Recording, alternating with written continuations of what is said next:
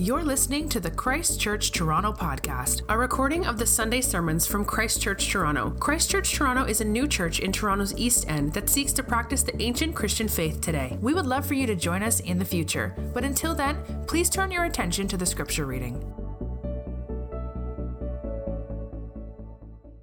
The scripture reading today will be taken from Matthew chapter 10, verses 16 through 42.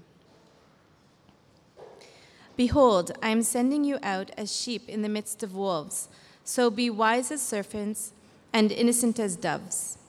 Beware of men, for they will deliver you over to the courts and flog you in their synagogues. And you will be dragged before governors and kings for my sake, to bear witness before them and the Gentiles. When they deliver you over, do not be anxious how you are to speak or what you are to say, for what you are to say will be given to you in that hour. For it is not you who speak, but the Spirit of your Father speaking through you. Brother will deliver brother over to death, and the father his child. And children will rise against parents and have them put to death. And you will be hated for all for my name's sake. But the one who endures to the end will be saved. When they persecute you in one town, flee to the next. For truly I say to you, you will not have gone through all the towns of Israel before the Son of Man comes. A disciple is not above his teacher, nor a servant above his master. It is enough for the disciple to be like his teacher, and the servant like his master. If they have called the master of the house Beelzebul, how much more will they malign those of his household? So have no fear of them, for nothing is covered that will not be revealed, or hidden that will not be known. What I tell you in the dark, say in the light, and what you hear whispered, proclaim on the housetops.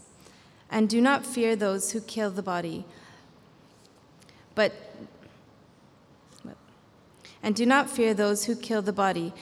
cannot kill the soul. Rather fear him who cannot destroy both soul and body in hell. Are not 2 sparrows sold for a penny, and not one of them will fall to the ground apart from your Father? But even the hairs of your head are numbered. Fear not, therefore, you are more value than sparrows. So everyone who acknowledges me before men, I also will acknowledge before my Father who is in heaven. But whoever denies me before men, I also will deny before my Father who is in heaven. Do not think that I have come to bring peace to the earth. I have not come to bring peace, but a sword. For I have come to set a man against his father, and a daughter against her mother, and a daughter-in-law against her mother-in-law. And a person's enemies will be those of his own household.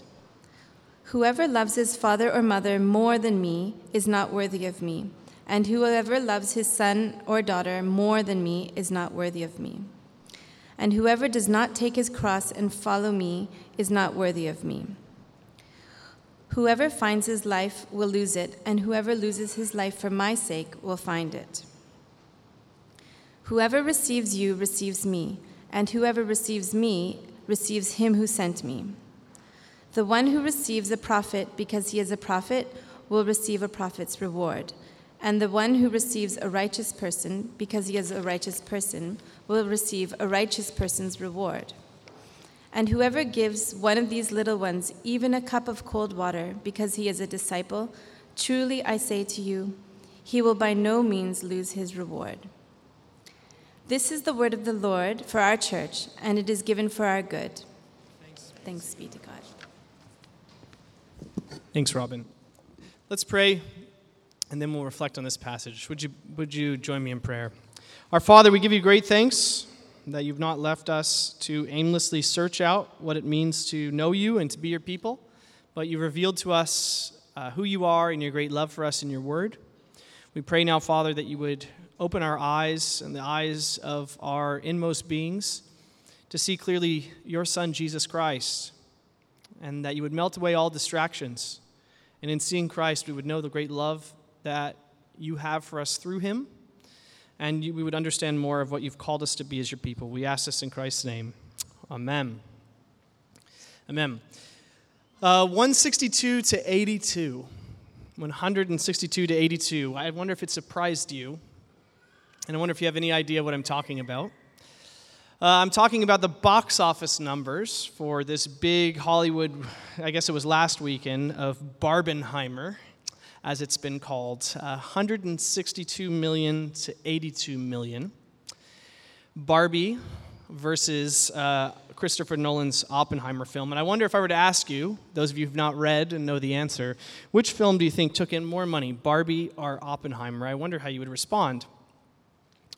Now, I kind of had a hunch that Barbie might take in more, though I wasn't that interested in watching it, but I was like shocked to find out that Barbie was, basically took in twice as many dollars as a film. I was very interested in this Christopher Nolan film, Oppenheimer, in part because, we live in a world where a dictator who has nuclear powers is currently being humiliated in a war that, best case scenario, is going to end in a stalemate. And there's a very real chance a nuclear bomb could be used at any time. I thought the story of Oppenheimer sort of rang true with our moment. I thought people would want to go see Oppenheimer.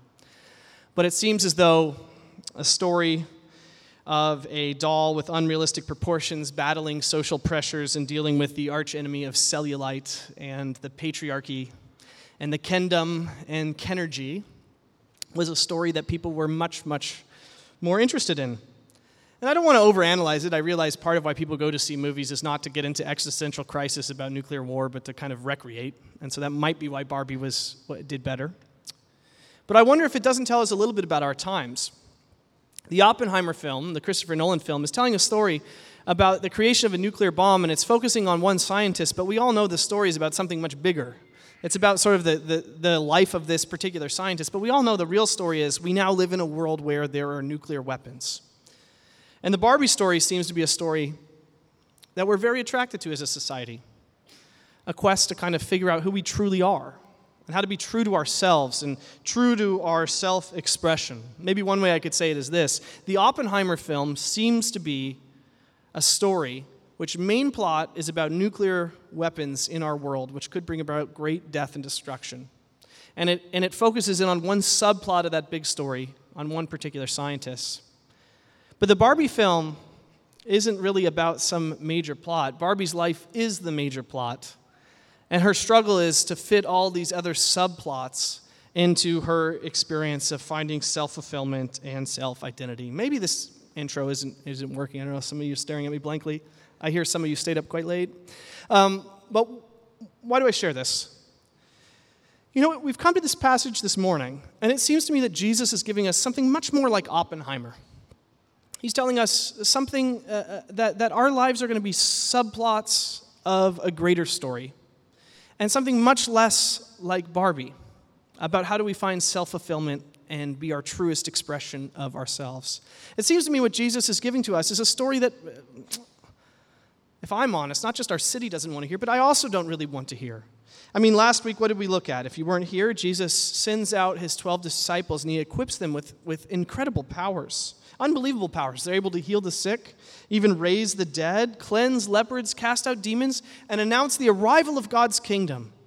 And in many ways, this sounds exciting. Who wouldn't want to be part of this group? Who wouldn't want to see their future sort of expand with these particular powers? And then now, almost just as quickly as Jesus gives these incredible powers to these men, he now says, hey, by the way, persecution's coming.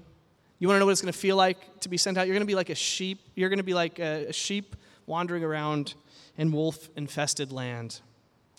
What is Jesus doing? What I think Jesus is doing, and the way I want to maybe challenge you to think about it, is I think he is trying to get all of us to understand that his good news, the announcement of his kingdom, that who he is, that this must be the main plot in your life. That he did not come to introduce some sort of subplot to make you your best version of yourself, or to give you some experience of self-fulfillment where you can be true to your deepest, inmost being. He's not come to enhance your story, but he's come to invite you in to participate in his story. Does that make some sense? This is what I think is going on in this passage. And I think deep down we all know our life is just too temporary. It's too ephemeral. We know there must be something bigger going on that we participate in. We must be a piece of a puzzle of something beautiful being created. And yet, if we're honest with ourselves, something deep inside of us also wants everyone else in our life to sort of be subplots, and everything else in our life to be subplots in this grand narrative about our life. Maybe I'll say it this way, and I'm going to say this phrase over and over, and hopefully everyone walks out of here remembering it. But I think what Jesus is saying in this passage, and what we can take away from this passage is this, is that if Jesus is anything, he has to be everything, or he has to be worse than nothing. But one thing he just cannot be, he just can't be just something. He can't just be something. He's going to polarize when he walks in the room. And I think that that's what's going on in this passage. Jesus is saying, do what you want with me, but I can't be something, just something in your life, something that adorns your life. I either have to be everything or I have to be worse than nothing. But I cannot be just something. And we're going to see this in two ways.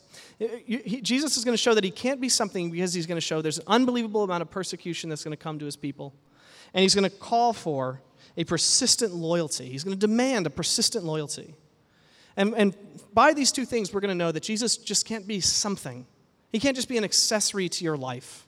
He can't just be, his gospel can't just be some message that will enhance your life. If Jesus is anything, he's either everything or he's worse than nothing. But he can't be just something. How can we know if Jesus is just something in our world? Well, we know he can't be just something because he's promising this incredible persecution. Look at this verse. I realize it's long, but let your eyes fall down on the bulletin. Jesus is saying that those who are his followers will be delivered to courts and flogged for his name's sake. His people will be persecuted because they're tied up with him, verse 17 and 18. Even family members will deliver one another over to death, verse 21. We see this again in verse 34 and 39. Family members will see each other as enemies. Jesus says you'll be hated by all in verse 22, for my name's sake. Verse 24 and 25, he says, a disciple is not above the teacher, nor a servant above the master. If they maligned the teacher, so also you followers of him should expect some measure of mistreatment as well. And he ends the verse so clearly in verse 40 through 42 saying he will be so intricately tied to his people and that they will experience a very real persecution. And yet at the same time, those who receive his people in a mysterious way receive him. Now, I'm sure there's a measure of persecution that Barbie experiences as she faces the Kendom and the Kenergy that exists in our world, you know. But this persecution Jesus is saying that we should expect is unbelievable. Flogged, hated by all, family turning in family member to die. Ours is an incredibly polarized world. I don't think I need to make this case to you. The New York Times recently ran a piece that said 1 in 5 family relationships have been severely damaged by politics. Okay? And not long after this, the University of Saskatchewan has this Canadian hub for applied social research. They claim that 40% of Canadians have reduced contact with a friend or family member because of political views. Ours is an incredibly polarized time. Things are edgy, you know, when politics come up around the table. And yet Jesus is saying that edginess, that distance, he's saying that is nothing compared to what people will experience when they make the decision to follow after me, when they join in the greater story that I am pushing forward. He's saying not just that family won't want to talk to each other, but family will actively call the police department so that someone else can be arrested and thrown into jail. I mean, this is unbelievable. This deep tie of a mother calling the authorities on her daughter because of Jesus. This is the kind of polarization that he's talking about. He's saying that there is unbelievable persecution that will come. And you know why it is? Because Jesus can't just be something. He's either everything or he's worse than nothing. But he can't just be something. He can't just be ignored or he can't just be coddled. He will polarize everything he comes encounter with. It shouldn't surprise us that not only does Jesus predict this persecution, but roughly 70 million Christians have died for their faith in a recent study that I was able to track down. It's hard to compute these numbers, but roughly 70 million Christians have died for their faith. And what was more crazy to me is about 45.2, or 65% of Christians who've died for their faith died in the 20th century. Jesus is clear, you're not to run into persecution, okay? He makes very clear here to be wise as a serpent and innocent as a dove in verse 16. He's saying be crafty. Don't actively seek out persecution. He also says in the midst of persecution, there comes a time and a place where his sent out ones are to leave the town as persecution kicks up. It's okay to flee, verse 23. But Jesus is saying this, that I'm sending you out to heal these diseases and to announce the reign of God again in this world, to announce forgiveness of sins, to announce new hope coming in Jesus Christ. And what would you expect the response to be? I guarantee, as you think about how the story would play out, no one expects the response to be this level of persecution. Mother against daughter, father against son. No one expects hated by all. The punishment doesn't fit the crime. This is what I'm trying to say. Why is that? Why is that? Why is the level of persecution so intense? Because Jesus just can't be something. He's either everything or he's worse than nothing. He makes such radical demands of your life that you either lay everything aside and say, I am just a subplot in his greater story, or you say, my story is now about actively suppressing and ending this movement. This is what this passage is all about. Jesus comes and he says, this world was created with a certain order, and I have come to restore this creation to its original purpose. I've been sent by my Father to do that. Those who are sick, to heal them. The sin which so greatly damages who we are as a society and who we are as individuals, to provide deep and lasting forgiveness for this, to bring new life into this world. And Jesus says, all it takes is you must follow after me. And this drives us insane. It drives us mad. It goes right after our core obsession, our passion, which is to put our comfort first, our power first, our status, our wealth, our name as the highest goal that we have of our waking hours. Jesus is saying, if you want in on my kingdom, you must die to these things and follow me. And when making those claims, we realize Jesus can't be just something in your life. He has to be everything, or he has to be worse than nothing. You have to worship him, or you have to actively suppress him. Some of you wonder why you're not experiencing more of God's power in your life. I wonder if you haven't been treating God and the kingdom that Jesus comes to bring as some sort of subplot in your major plot of your life. If you haven't been using God and this announcement of the kingdom as some way to enhance your life, to live the good life, to give you sort of peace of conscience as you go ahead and do whatever you would have done anyway. Jesus can't be something. He can't be. He has to be everything. And when you realize he demands everything, for some of you, you're going to say, he is worse than nothing. He must be shut up. He must be done away with. This is toxic. This is damaging to society. You see, maybe you're here and you've heard something about this story of Jesus, and it's been a nice accessory in your life. You've thought, yeah, more or less, I like to say a prayer at a meal, and I like to be thankful. The story of Christmas seems to be a good one, giving presents to those in need. I don't know if you know the Jesus that we find here in this passage. He's more aggressive. He's more in your face. He's more demanding. And he's more polarizing. He can't be just something. He can't be something you just like on Facebook along with a million other things you like. He can't be just something. So how do we know Jesus can't be just something? We know it because he promises a measure of persecution. I could go on, but I'll continue.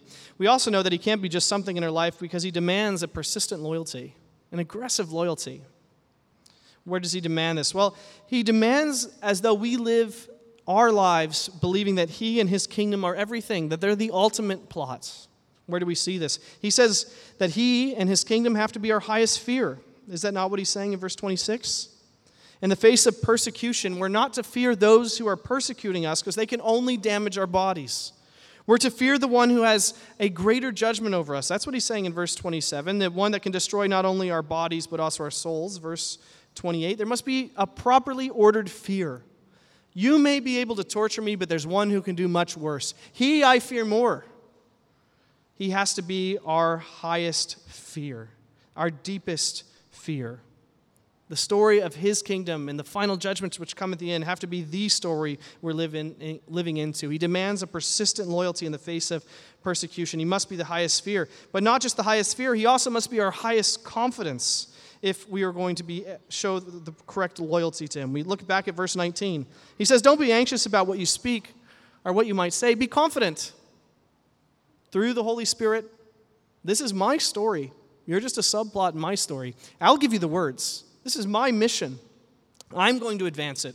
You're just one of the means or the channels by which he must be your highest confidence, not your skills, not your degrees, not your ability to get out of a pinch. His Spirit is the one who will ultimately do the work. He must be your highest confidence that even if you lose your life in him, you will find true life. But he also must be our highest loyalty. It must be greater than our family relationships. We see that in verse 35 through 37. We see father, son, mother, daughter, mother-in-law. You know, these relationships, they have to be willing. You have to be willing for these things to be disrupted and broken and disordered if you're going to follow Jesus. He has to be your highest loyalty. He can't just be something. He has to be everything, or else he has to be worse than nothing, must be ignored. But he also has to be your highest judge. I mean, he says in verse 22 that we're to live knowing that the one that endures to the end will ultimately experience salvation. We're to live knowing that he's coming, verse 24, that he will give great reward and acknowledge us before his heavenly Father, verse 32. He demands a certain persistent loyalty. And he says, to the one who denies me, I'll deny him before my Father as well. But to the one who even so much as gives a cup of cold water to one of my children, I won't let that good deed go unnoticed. There will be rewards. He's the highest judge, the highest reward. He must be our highest fear, our highest confidence, our highest loyalty, our most feared judge. If Jesus is anything, he has to be everything. Or he has to be worse than nothing, but the one thing he can't be is just something. A couple of months ago, Piers Morgan had Ricky Gervais on his show, and he was interviewing him, and the subject went to atheism. And Ricky Gervais was trying to go back and forth about some of the dispel false understandings of atheism. And Ricky Gervais says this. He says, there's a strange myth going around that atheists have nothing to live for. It's actually quite the opposite. I have nothing to die for, but I have everything to live for. It's quite interesting. And yet somehow, as they went back and forth in this dialogue, they couldn't help but reflect, if you have nothing to die for, then do you really have anything to live for? If there's nothing worth dying for, do you really have any reason to go out and take risks, to experience love, to do dangerous things, to enter into relationships where you might get hurt, to take risks in business ventures? If there's nothing worth dying for, then how do you even know how to live? Jesus is saying that if he's anything, he's either everything or he's worse than nothing. But what he can't be is just something. You see, he's demanding a persistent loyalty that anyone who came into your life and demanded this kind of loyalty would be a lunatic, would be a raging narcissist, would be someone you must get rid of out of your life. Unless, of course, they are indeed the Savior. Unless, of course, they are indeed the great King of Kings. Unless they are indeed the Lord. You see, so many of us live our lives with a persistent loyalty to moving targets over and over again. For some of us, our highest loyalty, our persistent loyalty is actually, we're stuck because there was a family figure in our life, maybe our mother, maybe our father, maybe a relative, maybe a boss, and this person has become for us our highest goal in life, our greatest feared judge is this person's feedback, and all we want to do is live a life loyal to this person that we might win over their approval. And all of our lives become about, this is what half of therapy is about, right? Dealing with these parental issues where we have too high of a view of their approval, of a parent's approval or a boss's approval, and that becomes such a laser focus of persistent loyalty that we enter into destructive patterns. Jesus is saying this, and what I'm trying to argue is this: you will be persistently loyal to something. You have to be. That's how we were made to be. You will have to put your hope and faith and trust in something. It might be a vision of the best version of yourself that all of your life decisions will be filtered through and you will be persistently loyal to. You think, the best of me would never take that job. I'm a little too good for that dinner appointment. I would never go to that. I need to be more dignified than that. You will have a vision of something, and you will live a life persistently loyal to this. And Jesus is saying, I and my kingdom, this must be that vision. This must be what you are always loyal to, what you are always striving for. What am I trying to say? If Jesus is anything, he is either everything or he's worse than nothing, but one thing he can't be is just something. What am I trying to argue? I'm trying to argue this, and I hope I've been clear. I'm trying to make things efficient here, but the Christian story is demanding of you it is pressing against you one major issue, and it's this: that you're living into some great story. Right now, something's going on as you live your life, and right now, it says, on such and such date, I went to church. And this story is either a subplot in a greater narrative that you're living towards, or you are trying to take all that you're experiencing in your life, all that's coming at you, even this sermon, and you're trying to figure out how those are subplots that must be woven into the narrative of who you are becoming and who you ultimately will be. And what Jesus is coming to you is saying is that he will not be a subplot. He's either everything or he's worse than nothing. You must understand that he and his kingdom are rolling into this world, and he demands that you get on board, that you follow. He will not be an aid to your life. He will not be an improvement or a help to your life. He demands that he must be everything. Listen to what he says here as I wrap this up in verse 34. He says this, that he did not come to bring peace on the earth, but what? A sword. You see, you either have to look at a man who says something like this and say, here we go again, another crazy lunatic, mentally unwell person with a narcissistic desire for power. Or you have to say, and the most amazing of mysteries, he did indeed bring a sword. He did disrupt a peace on our earth. He did come conquering, but the sword was shaped like a cross. And he disturbed the peace of our world with a wooden cross. He came with heaven's sword of God's justice, and he conquered it on this cross. That he took upon all the failures, all the selfish drives, all the sins, all the ways in which we've wreaked havoc on our world. He took upon the consequences of each and every one of those things on a cross. And to the Greeks, this was considered foolishness. To the Jews, this was offensive that God himself would do this. To the average Torontonian, this is a silly fairy tale. But to those who have eyes to see, this is our only hope. That this kingdom that Jesus is bringing, that this work that he's done has satisfied God's justice. And now, not only can we be at peace with our God, through the disruption of peace that came through this cross. We can have peace with our God, but through his Spirit we can have new life breathed inside of us. And that we can become the type of people who say Jesus is everything. He is absolutely everything. And if that means that I face persecution, so be it. If that means I have to have a persistent and dogged loyalty that will divide my family, that will hurt my professional responsibilities, so be it. He is everything. What have I been trying to argue? If Jesus is anything, he's either everything or he's worse than nothing. But one thing he cannot be is just something. So this morning, my challenge to you is make sure he's your everything.